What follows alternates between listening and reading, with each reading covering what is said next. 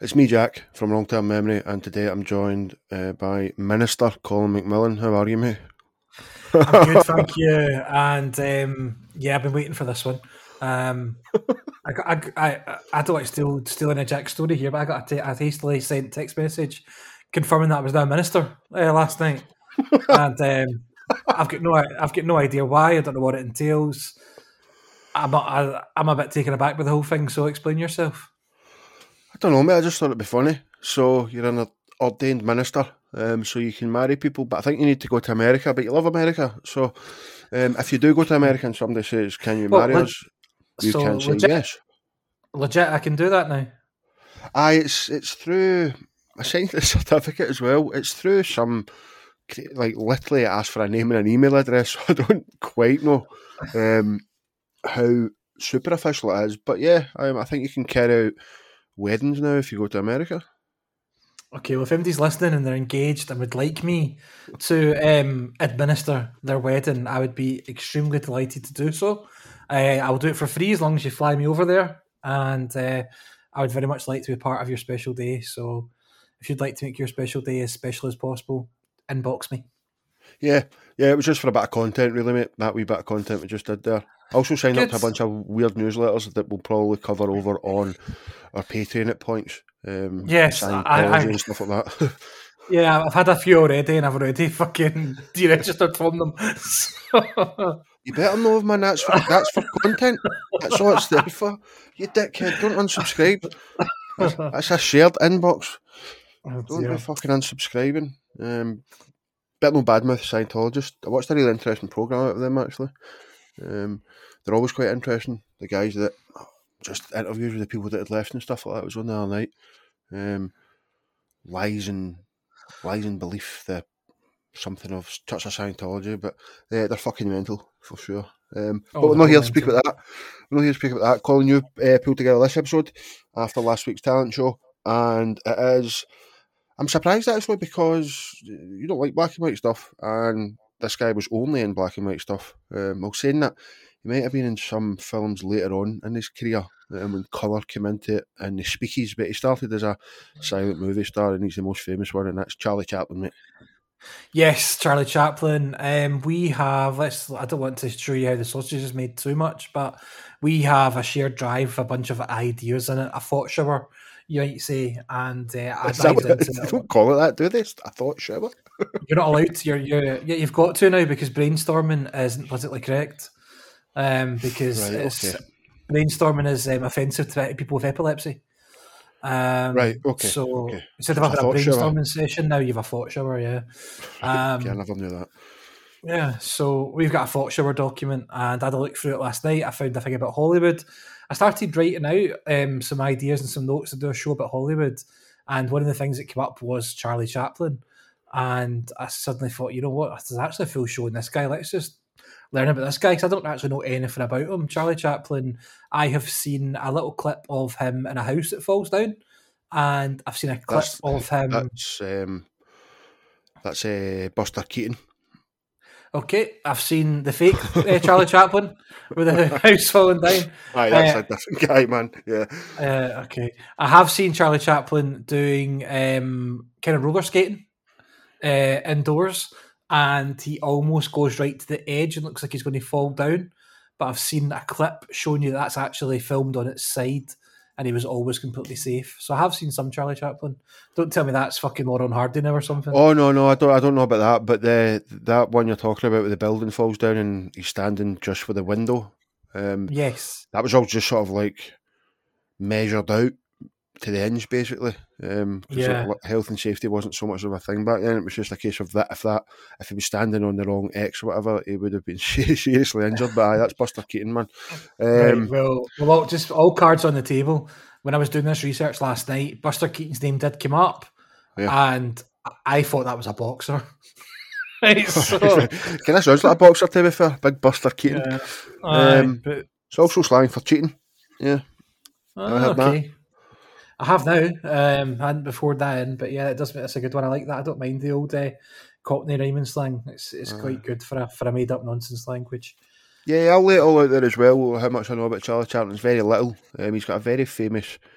He done a satire about Hitler, sort of before the war, maybe 37, 38. We'll probably get on to it. He does the last dictator speech, which is a dead famous speech in movie history, and it's quite stirring. It's actually quite emotional, the speech, because he wasn't just slapstick. A lot of it was, but he kind of got a wee bit serious. I think that says I've not read these notes in any great detail, so we'll probably come on to some of that stuff. But he was born way back in black and white times, 1889.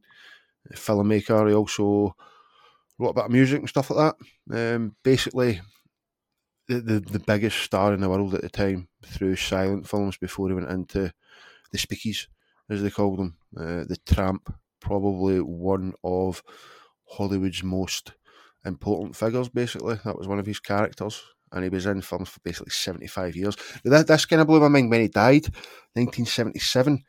If somebody would have said to me, if I was on Who Wants to Get a Millionaire, and they gave me 4 options, and one of them was when did Charlie Chaplin die, 1977, I would have taken a punt that he died in the 40s or 50s, man.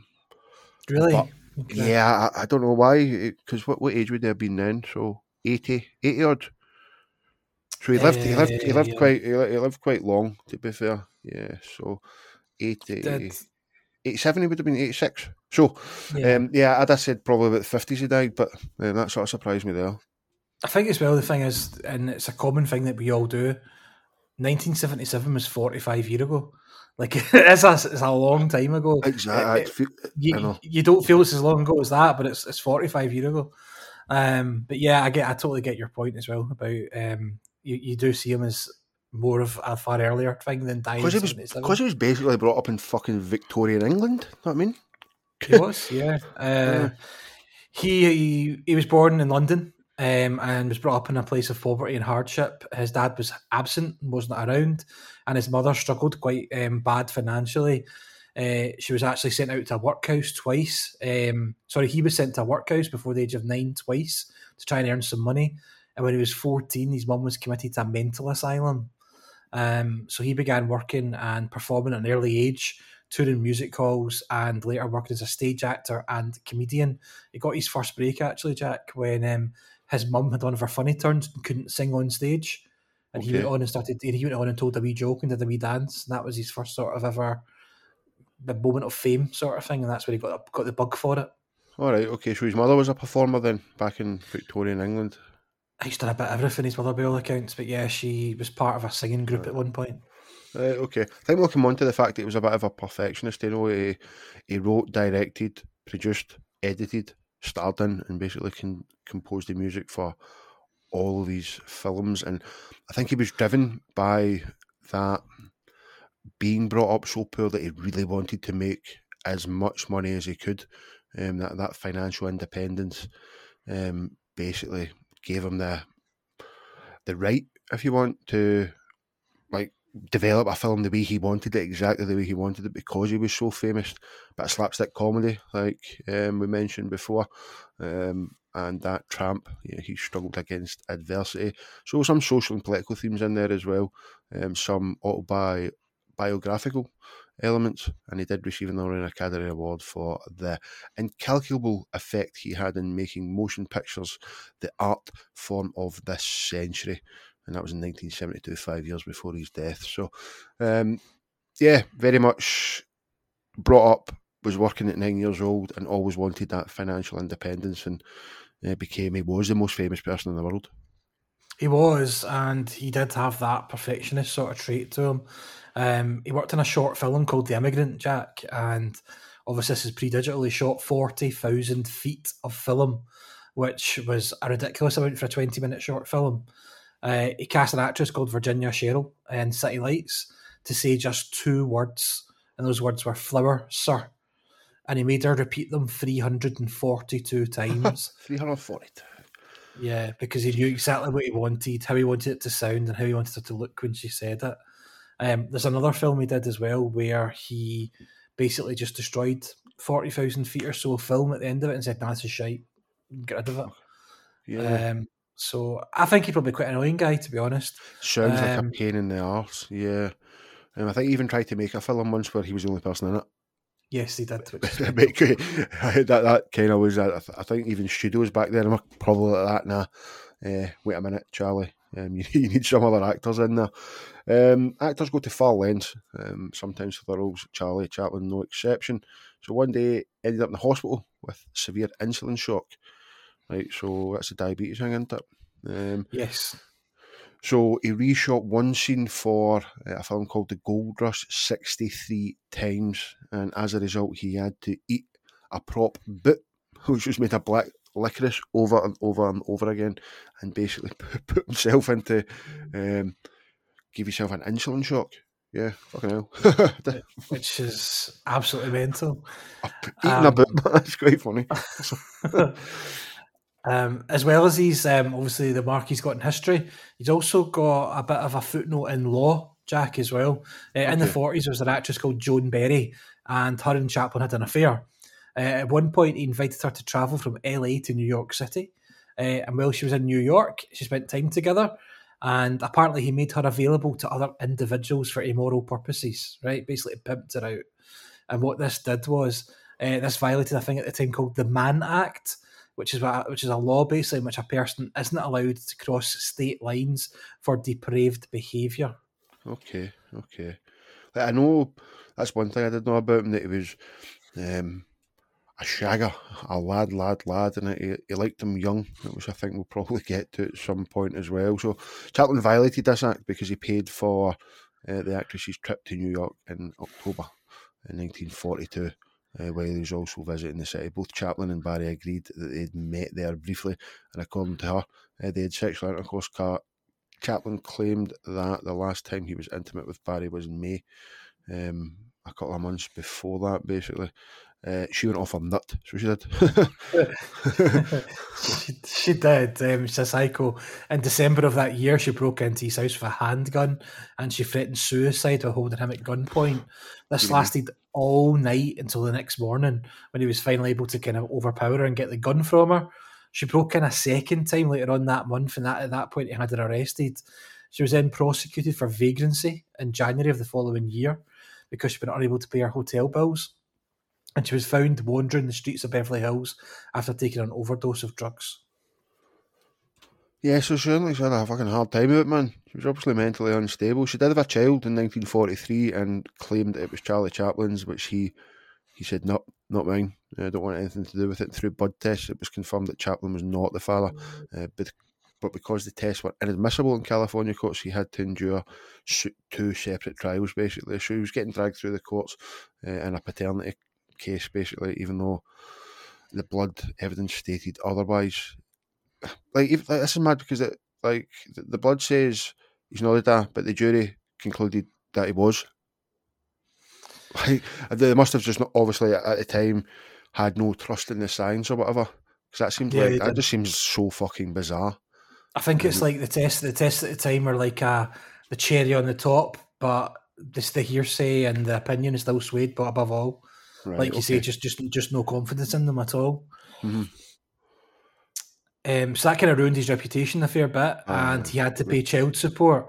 And what this meant was this ruling that happened with him on this occasion basically reformed state paternity laws that still stand just now, and they all come about because of this case with Charlie Chaplin.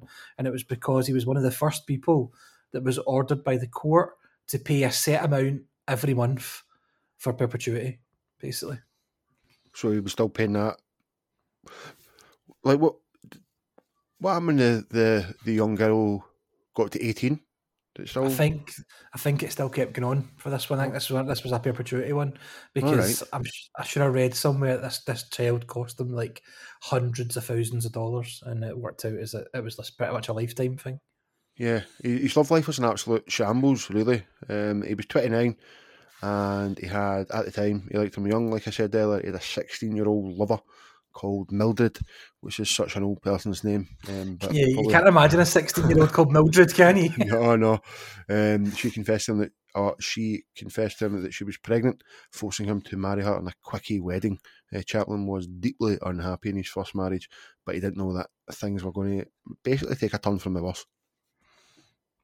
When their son was born, he was severely malformed and died a couple of days later. Yeah, within a year after that, obviously the heartache or something like that, the two of them got divorced. Harris herself got some property from him in this sort of divorce settlement and a £100,000 settlement. £100,000, Jack, back in the early 1900s. Mental, huge, ridiculous money. Yeah. Let's just kind of put this story on repeat a little bit, because his second marriage went along similar lengths to a girl called Lita. And I say a girl, I mean a girl. She was 16 years old as well, got pregnant, and Chaplin was absolutely terrified that the authorities would charge him because, well, he was having sex with a minor. So he hastily wed the girl in Mexico and tried to be happy, but he wasn't, which is kind of unsurprising. You know, he spent all of his free time away from home, desperately trying to just avoid the mother of his daughter. But they still had 2 kids together. They did. When by the time 1926 came along, she'd had enough, and she left him, taking the kids with her. But she filed for divorce, and everything unravelled at that point. She was bitter. She charged him with infidelity and misconduct. She also made it clear that he had perverted desires, and she went to the press and basically told them all these allegations, and soon the public got on his back and were trying to ban his films. He ended up paying her $825,000 dollars in Jack. 1920 odd or something. Yeah, in 1926. Jesus Christ, man. 825,000. And they end up, the legal costs took it up to close to nearly $1 million. And apparently, one of his biographers said that this marriage was the inspiration behind the novel Lolita by Vladimir Nabokov about a man's obsession with a 12-year-old girl. I think I've heard of that, Lolita. I think not read it, but I think I've heard of it. Quite a famous novel, I think. Scandal followed this guy about non-stop, but Charlie Chaplin, one of the most infamous events was his involvement in the mysterious demise of the producer Thomas Ince. The incident happened aboard Tycoon William Hearst's yacht, where, according to, again, just a rumour, Chaplin seduced the guy's mistress, and when the multi-millionaire found out, he tried to shoot Charlie Chaplin. People seem to try to shoot this guy a lot, man. But mistook Ince for the comedian instead. All right, so he never even knew who Charlie Chaplin was and ended up killing somebody else. That's what happened. Yeah, that's how Robert. That's how Thomas Ince died. Yeah. They say that the versions of these events is probably more truth than fiction, actually. But it was the scandal of the day, and it added one more controversy to Chaplin's big, massive list of people pulling guns on him and sleeping with minors and so on and so forth. He got a wife number 3, Jack, a woman called Paulette Goddard, and she was his only sort of age-appropriate bride. He was 47 and she was 22. Okay.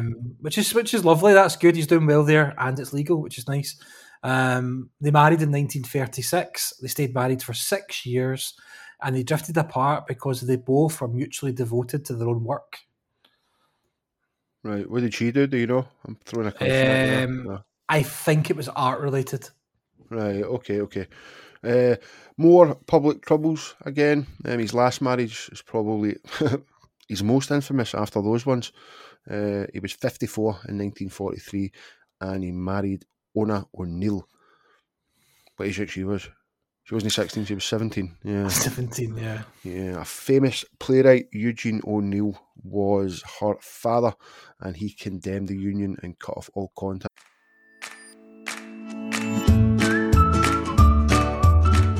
Hello friends, Colin here, the looks, the charm and the brains behind Drug Term Memory.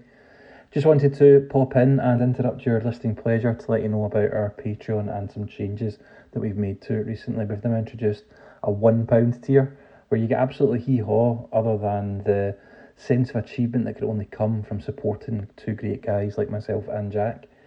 We've also reduced the price of the two top tiers by £1 on each of them, just because we appreciate life is a little bit shit just now, and if we can make things a little bit better for people, then we will. So check us out at patreon.com/wrongtermmemory, and you'll be able to get early access to shows, ad-free, and lots of bonus content. with his daughter for the rest of his life. The couple had eight children, including actress Geraldine Chaplin. The actor obviously had a well-known taste for young girls, but this was the one that the public found hardest to take because he was getting older and older, so 54. I don't see it makes much difference if you're a 34-year-old or a 54-year-old sleeping with 16 and 17-year-olds. It's just fucking manky. But people really didn't like this one. And it's the fact that she was firing out children left, right, and centre, man. that actress child that they mentioned, Geraldine Chaplin, Jack. She went on to have a child herself, a daughter, who you and I both have watched in Game of Thrones. Right. She is the woman in Game of Thrones that ends up married to Robert Stark. The nurse. No. The one that he ends up going with when he's supposed to be married. He's supposed to be getting married to one of Castor's wives, one of Castor's daughters. Okay. Remember, and he goes with the other woman instead. I think she was a nurse or something to begin with. Yeah, I think you're right. Did she not treat? Was she not like treating the wounds on the warfield and stuff like that? Yeah, she was with him. She was with him at mother bit where they get the old arrow. But yeah, she ended up in Game of Thrones. The marriage was bathed in controversy, obviously, because of the age differences and stuff like that. But it did have a surprisingly happy ending. He said the day they met was the happiest event of his life. She worshipped him, and they were together until he died in 1977. Like you said, 8 children, no more controversy. They seemed to love each other, and despite the age difference, it worked. So 30 odd years together, basically. Yeah, which is good going. Like people, not a lot of people manage that. The fact that comes around with this relationship is probably the one thing I knew about Chaplin before I looked into this was that he welcomed his 11th child into the world. He fathered this child when he was 73 years old, Jack. 73 years and 3 months when he fathered his son. He did 10 children before that, between 1919 and 1959. Mm-hmm. But in 1962, when they had the 11th baby, 73 years of age and still having children, mate. Mental. That's mad. Yeah. Going back to that actress, she kind of, when she thought about her grandfather, basically, she still thinks of the guy with the mustache and the bowler hat and a funny walk. Basically, doesn't see him as a part of the family, you know. She didn't. I don't presume she would have known him. She can't have known him much, Jack. No, she can't have known him at all, because if he died in 77, that girl, I would say, was at the most sort of mid-30s or something like that. Yeah, I'd say at most she's our age. So. Yeah. So no, she wouldn't have known him at all. So she's got this image in her head of, she doesn't think, oh, there's Grandad, it's Charlie Chaplin, which kind of makes a bit of sense, I suppose. Yeah, it's better than thinking about your grandpa, the shagger that was fucking shagging 16-year-olds and all that. So yeah, you think younger than you. Aye, think about the funny walk. Got in a bit of trouble with the FBI, Jack, during the Second World War. His reputation was already tarnished because of the allegations against him from his exes and stuff like that. However, the English accused him of being a coward back in World War I because he didn't go and fight. And J. Edgar Hoover, the head of the FBI, became very suspicious of Chaplin's wartime motives, and he created a file on him based on his supposed political learnings. Right, okay. So just after the war finished, the government got really pissed off at him and subpoenaed him, and he had to testify for the House of Un-American Activities, their committee. He was suspected of having communist sympathies, basically. And back then, if you were a commie, you were a baddie, basically. But he decided not to turn up to testify.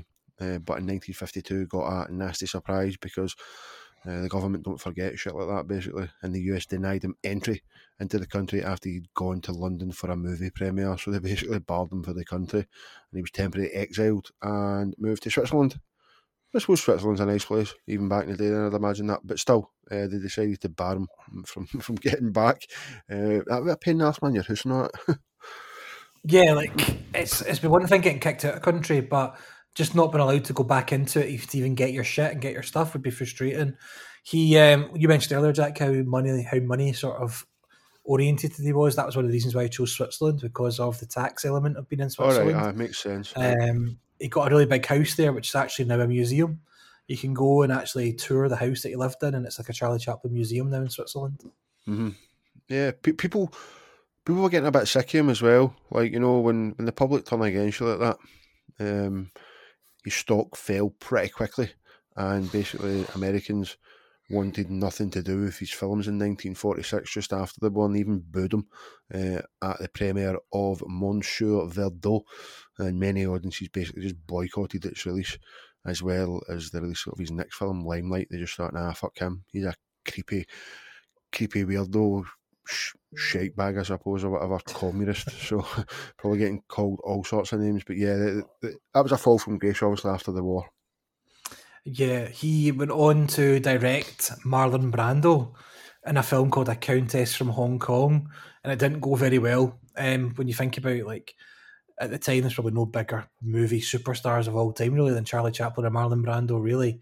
But one of his styles when directing was that he liked to impersonate each of the actors Right. in order to show them what to do in the scene.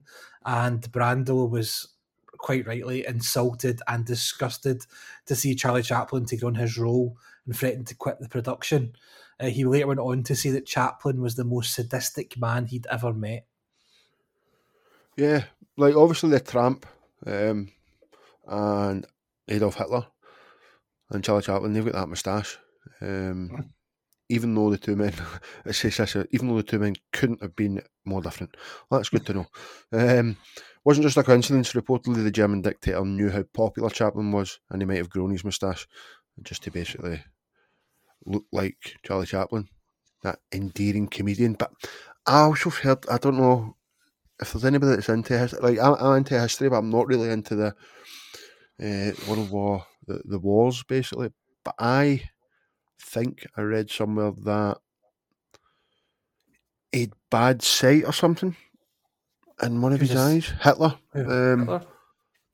And I know he only had one ball. That's it. But maybe I've took that the wrong way. So yeah, Adolf Hitler wanted to look like Charlie Chaplin.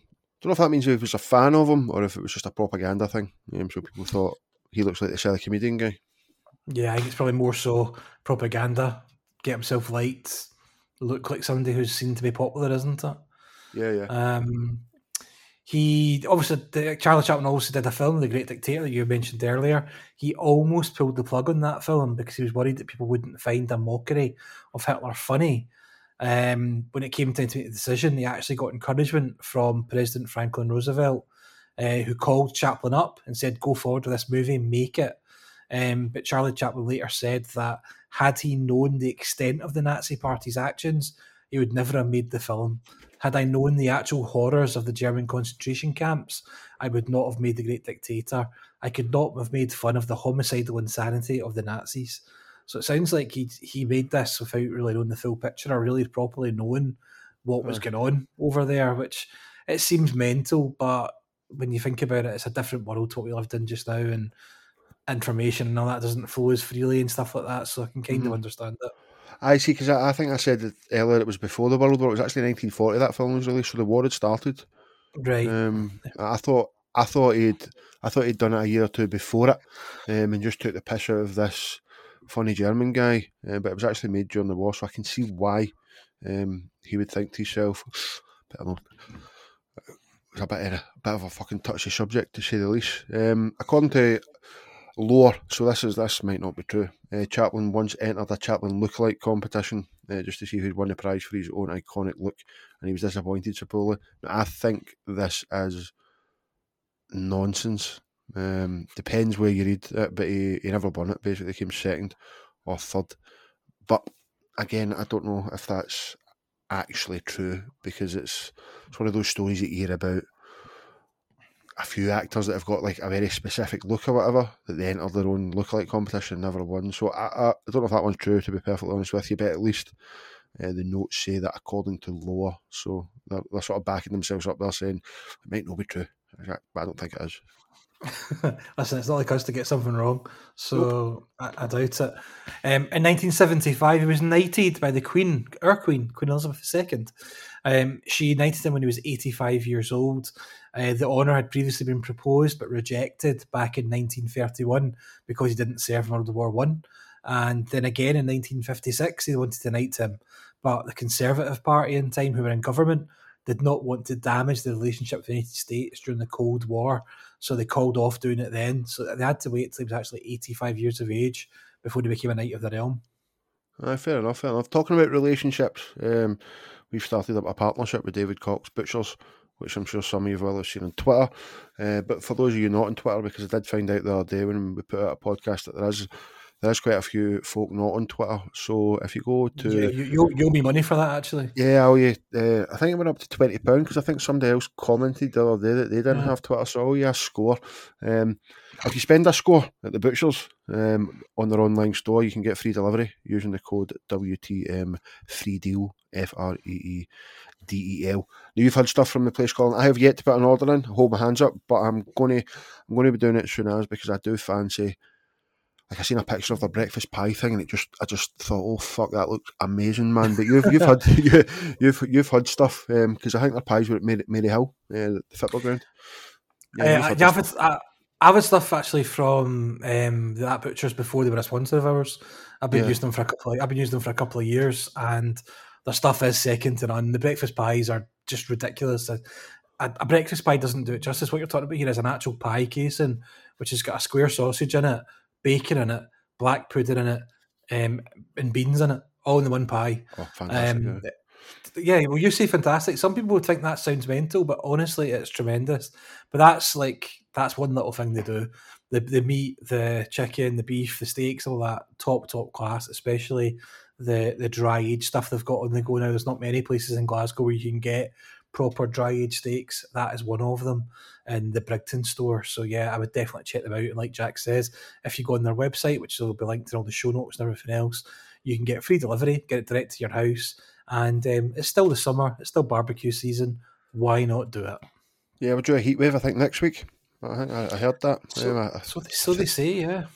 A 3-week heat wave. So barbecue's out, get your steaks on there. Tasty as fuck. Right, back to Charlie Chaplin.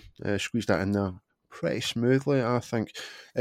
Chaplin's home in Beverly Hills was called Breakaway House, and it was a popular spot with the Hollywood glitterati and stuff like that. Charlie loved entertaining guests by screening his films.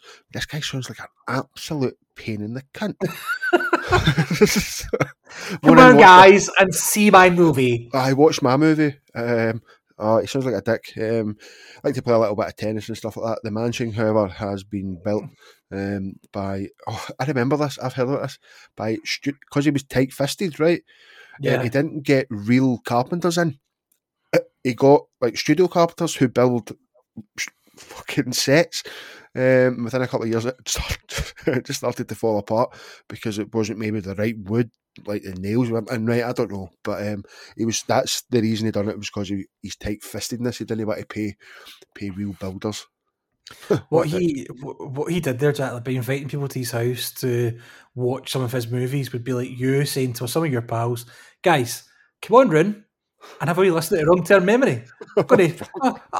Alexa, play Wrong Turn Memory. And you sit there and you go, that's me, guys, that's me. I cannot. I just hate speaking about. I love what we do, but see when people just bring it up in conversation and stuff, like I just feel dead cringy even speaking about it, man. Like I love it, and there's hundreds and hundreds of people that listen to it and enjoy it, but I just clam up inside like, no, don't make me speak about it. That would be the last thing I do, is fucking bringing people in one room. Listen to this. I've had a few situations in work where I've been in meetings or on calls and stuff like that, and because of what I do, I've got so many different stakeholders and stuff like that, so I'm meeting new people all the time virtually and on calls, and I've had 2 or 3 different people at different points like stop me and say, are you calling it this Heart and Hand? And like, you know me, right? Part of me like sits there with a pinger, right? But the other half just wants to die. So it's like a quite awkward situation to be in. But it is weird. It's not cool. I also got recognised. My voice got recognised in the queue for the Apple store one day by a guy. A guy who's now a friend of mine, Ryan, who works for Apple, and he's now my go-to Apple guy with the old discounts. So thank you, Ryan. But I was stood in the queue talking, and he just stopped and went, "Colin." And I just had that moment where I don't know who he was, but he knew me, and it never fails to amaze me. Oh no, mate! I don't like it. I don't like it. You want to tell us about the letter he found? Yeah, this is mad. So in 2011, long after he was dead, obviously, his family found a mysterious letter which was locked away in a drawer with all his belongings. And what was in it basically changed everything. In it, a man named Jack Hill states that Chaplin was actually born in a gypsy caravan that belonged to his aunt, who was a gypsy queen. Mm-hmm. There was no further clues or no further evidence to back this up, but the popular belief is that it must have been important, it must have been true. Otherwise, he wouldn't have kept this letter under lock and key. If it was just nonsense, he would have thrown it out. So apparently, perhaps some of the story being from Victorian times and the family life wasn't quite accurate. It might have been a bit of a gypsy. Right, okay. Yeah, you wouldn't. I don't think you would hold on to a letter like that. You would just bin it if it never held some sort of meaning to you. So, yeah, there's again, not saying that that's 100% true, but why would you hold on to it, basically? Like, and it wasn't just that when he was alive that he was kind of surrounded by controversy and stuff like that. When he died in 1977, he actually died on Christmas Day. They buried him, obviously, and then they received a phone call from the police basically saying sort of somebody's stole your dad, basically. Oh no, they phoned the wife, I think, and said somebody stole your husband out of the ground. And they want a ransom for it. They wanted $600,000 to return the body. The phone lines were getting tapped, which led authorities to two men, Roman Wardas and Ganev, and they confessed the crime and showed the police where Chaplin's body was, which they had buried in a cornfield near the gravesite. So they just basically moved him a couple of yards down the road, basically, and not getting put in jail. But they did. Oh, this is nice. What's not? They wrote "I'm sorry" letters, begging for forgiveness, and she did forgive them, which is like, you'd find it difficult to forgive somebody that fucking dug your husband out of a fucking grave, but she decided to forgive them. So she's a bigger woman than me, but you know what I mean. I know what you mean. So yeah, when he died, the exact value of his estate when he died was difficult to assess because it was held in Switzerland. But in 1977, it's known that he left at least $100 million to Una, his wife. That equates now, Jack, to $415 million. And that's after adjusting that for inflation. Mm-hmm. And when you think he lived to a decent old age, he spent money all his life. He was paying money to ex-wives all his life, supporting 11 children all his life. He still was sitting on stacks and stacks and stacks of big bills. Yeah. It's that old adage, you can't take it with you, but he was so tight-fisted that he would probably just looked at his current account balance, probably got that bank statement through every month and just thought, fucking excellent.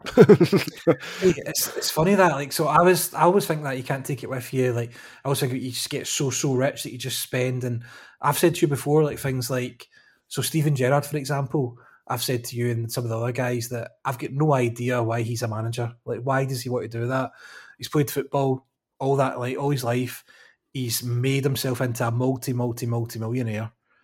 And he's now got a job where he's still working weekends, right? I just don't get it. If I was him, I'd be away on an island doing all sorts of stuff, right? But then I've been watching quite a lot of Shark Tank recently, and Mark Cuban is one of the main guys on it, and he's a proper billionaire. So I went down a bit of a rabbit hole on YouTube with Mark Cuban, and it was all about making money and what motivates him. And he says, like, when you first start making money, you just want to make a better life for yourself, and then you want to make a better life for your family and for your kids. But he says if you get to like a certain state of wealth, you actually start thinking about a dynasty, and you start thinking about your kids, his kids, and basically looking after your bloodline forever, basically, which is mad. That's fair enough. Like, and just can it get to that stage where you just get so much money you can't fucking spend it? Like, I could give it a good go. I think I would get a bash as well, mate. Did you see? I think there was a lottery in America recently, and the prize had went over $1 billion. Yeah, I A saw lottery. that. I don't know. One person won it. Did they? Yeah, it went to One one person won person. it. Yeah, one person Fucking won it. hell, man. Fuck me. And they'll get the choice now of Right. they can have the $1 billion if they want it, or they'll be offered something like $1.5 billion. But if they take it basically in yearly installments for the next 50 years or whatever. Aye, take that a banner, man. Geez it. I think I'd be tempted to take it in a one. Like financially, you absolutely shouldn't. You should take it in small installments and get more and have it forever. But if somebody's offering you $1 billion, mate, fuck me.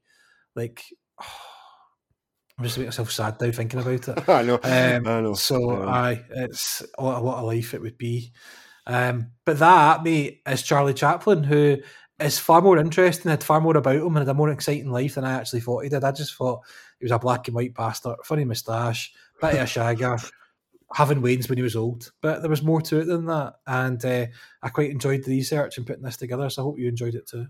Aye, I enjoyed it, mate. I knew tidbits about him, but it was interesting to learn how he was such a sort of controversial figure throughout his life. So yeah, I think we'll call it a day there, mate. So cheers. Cheers. Thanks, mate. We'll speak to you soon. Bye.